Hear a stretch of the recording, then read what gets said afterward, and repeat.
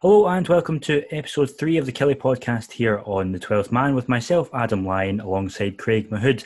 It's been another difficult week for Kelly fans with a draw against Ross County and a late loss to St Johnstone on Saturday to talk through, and a trip to Ibrox to look forward to on Saturday, which is always great as well. Craig, not been a great week to be a Kelly fan, another difficult week, and we were full of optimism after the Celtic game last weekend, but it's kind of just nosedived a bit from there.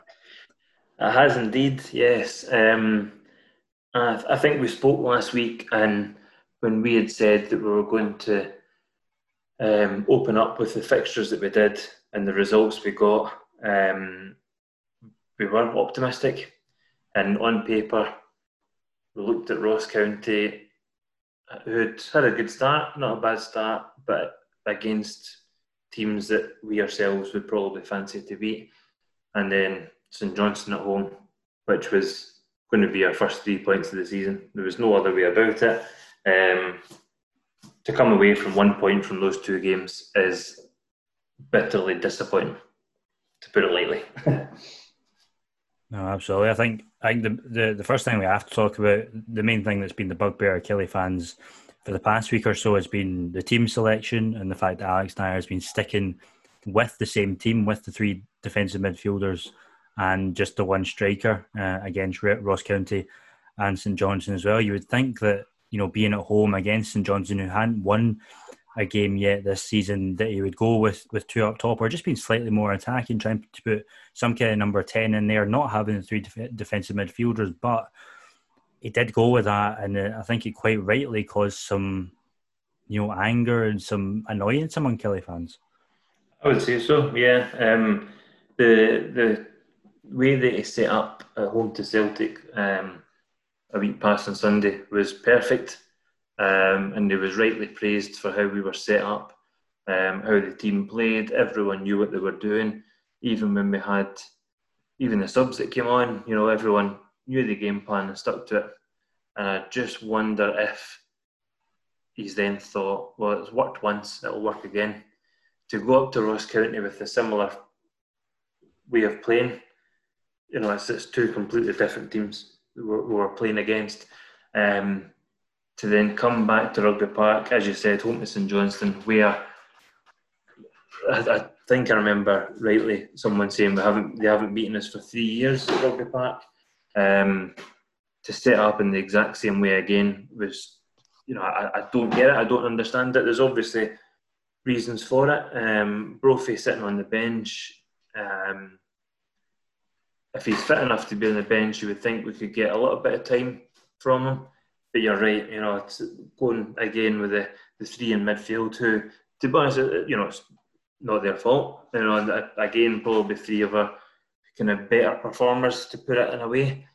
But still, to set up that way, home to St Johnstone, I think he just needs to show a little bit more flexibility with it. No, absolutely. Personally, for me, the Ross County game set up that way was fine because it's a hard place to go. Ross County, as you say, had a really good start to the season. They won their first two games, so to set up that way wasn't a problem. But the St Johnstone game absolutely was. We're the home team. We're supposed to be the ones that are going forward and trying to make things happen, not sitting back and just sort of having this mentality where as long as we don't lose a goal, we're okay, we're going to be fine. In the end, we got the first goal and everything like that. We'll come on to the goals and the mistakes in a bit. But over the two games, the main thing you would say is that the lack of a number 10 really hurt us, or the lack of a proper number 10. I know we had Greg Kiltie on the bench, El McCready, but just somebody, we've talked about this to death. I think people like Greg Stewart and things like that, we need someone like that in there because there was no creativity quite a lot of the time when we went forward, and it was left up to players like Tishbola and Alan Power to create chances when that's not really their job. Yeah, no, you're right. It's especially with the Ross County, and that was the first time I've seen in a while that Alan Power then ran beyond Kabamba. And he does have that in his game, but that's not his strength. That's not why he plays every week and plays every minute that he can. To then be relying on balls up to Kabamba, which again going back to it against Celtic, put the balls up there, play off him is perfect.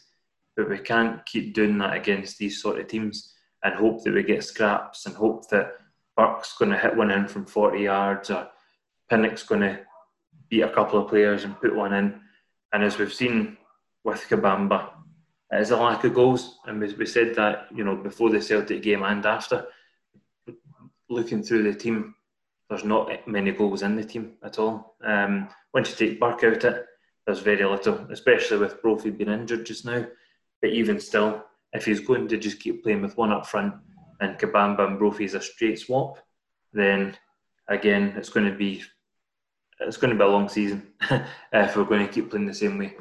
No, absolutely. On to the results themselves from both games. The Ross County game, I don't think many people were bothered by the result there. We were 1-0 behind, so to get back to 2-1 ahead was fantastic, and then to lose the late penalty, it was a bit contentious. But I think if you'd said before the game, we could have got a draw up there after coming from behind, then I think people would have been pretty happy with that. But it was the St Johnstone game and the way that we sort of capitulated in that second half that was, is the real worry for people. 3 individual mistakes from Ross Millen, from Aaron McGowan, and from Stuart Finlay of all people, basically throwing away the 3 points. What were your takes on those incidents and basically just how we threw away, if not 1, then 3 points?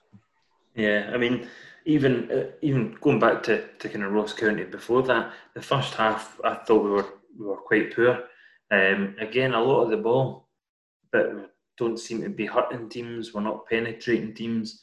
We just seem to keep the ball, and we can play some good stuff at times, but there's just nothing in terms of an attacking sense.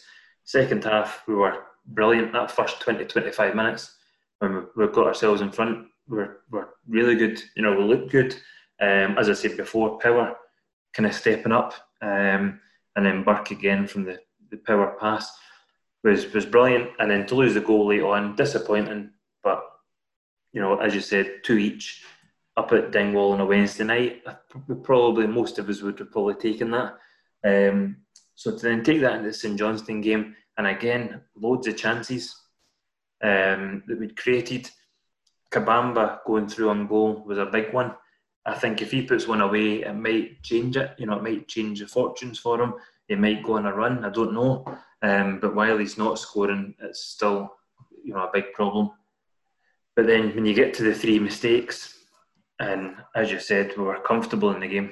The Millen one, I've got a little bit of sympathy for. It was a poor touch to begin with.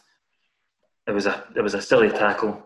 But I know that he's just trying to make up for the mistake, because to be fair to him, he's not made many mistakes. But that poor touch, he's trying to make amends, and I don't think we've got any problem with the red card. The McGowan mistake, again, bit of rustiness. I don't know if he's got a shout to clear it. No idea.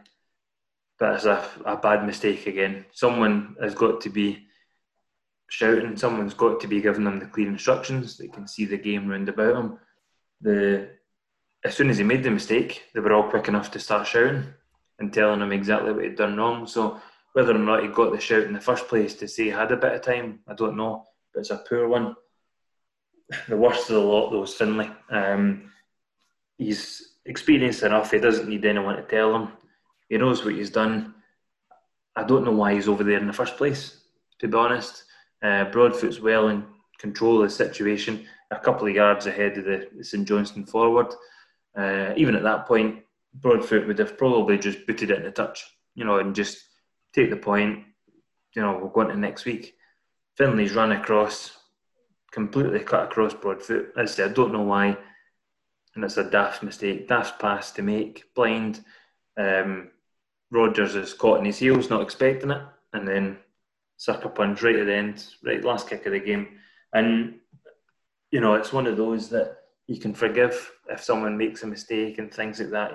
We all do it.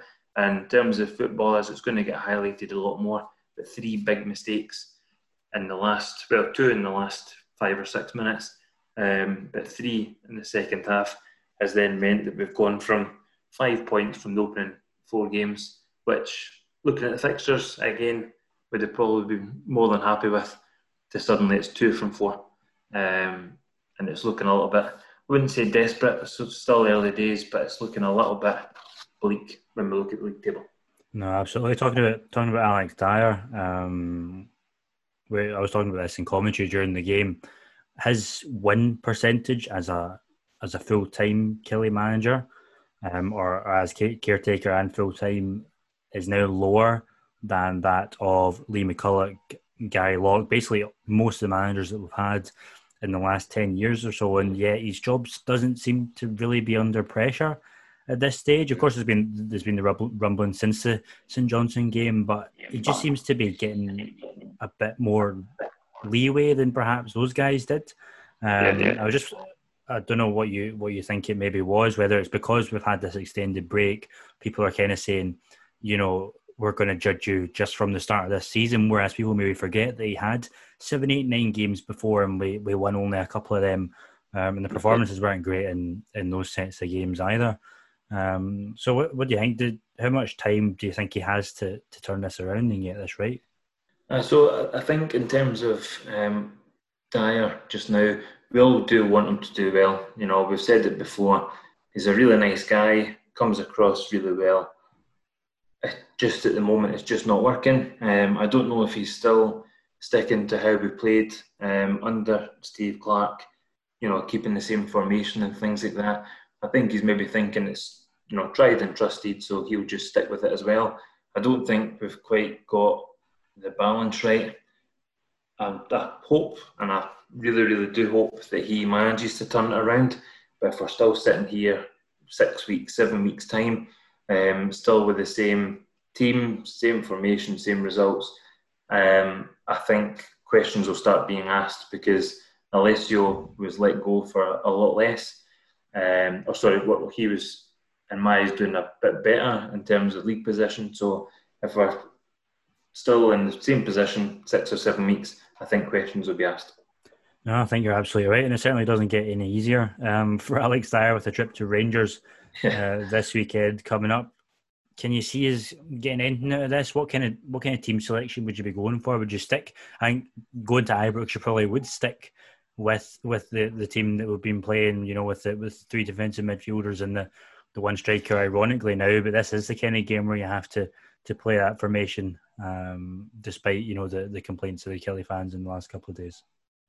That's it. I mean, I have no complaints to go there and frustrate them. They were quite poor on Sunday at Livingston, so I would expect them to bounce back from that as well. They'll be right up for it. A few things said about them and their so-called superstar players, so I would expect a reaction from them. So yeah, I don't expect us to change much.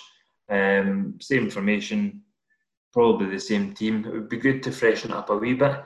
I don't know what you think, but I think to go and set up the way we did at home at Celtic, I don't think any of us can expect anything, anything more or anything different. No, absolutely not. I think the only change I would make is hopefully Rory McKenzie will be back. I've not really heard anything about how his fitness is coming along, but he's the kind of the player that knows how to play at Ibrox. He knows how to play in these big games.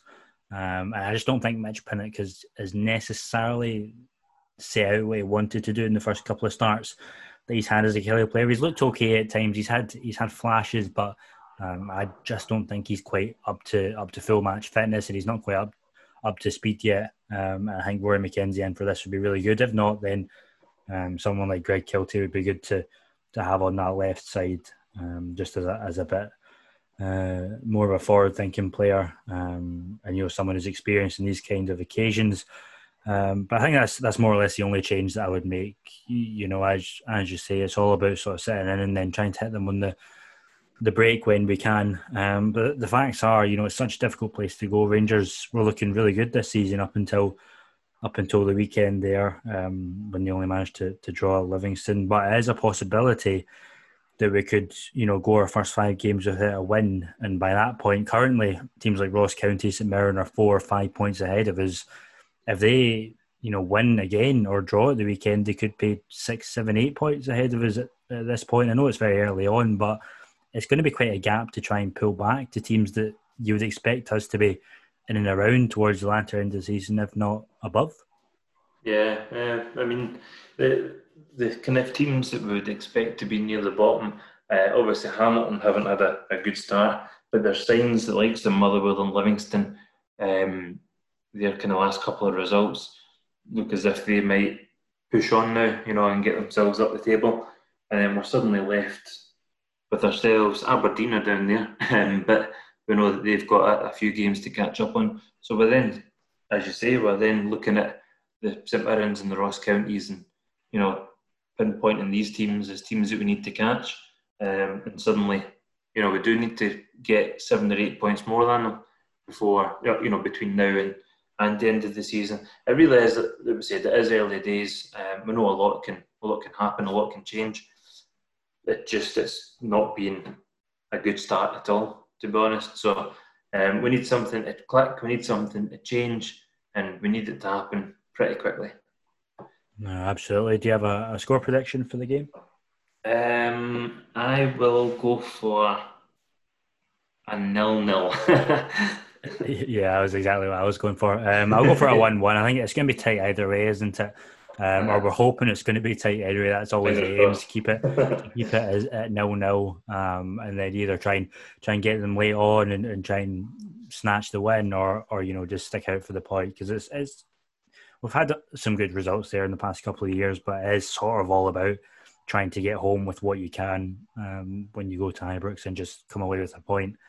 And at this stage in the season, the form that we're in, a point would do us the world of good, I think, at the minute. Yeah, agreed.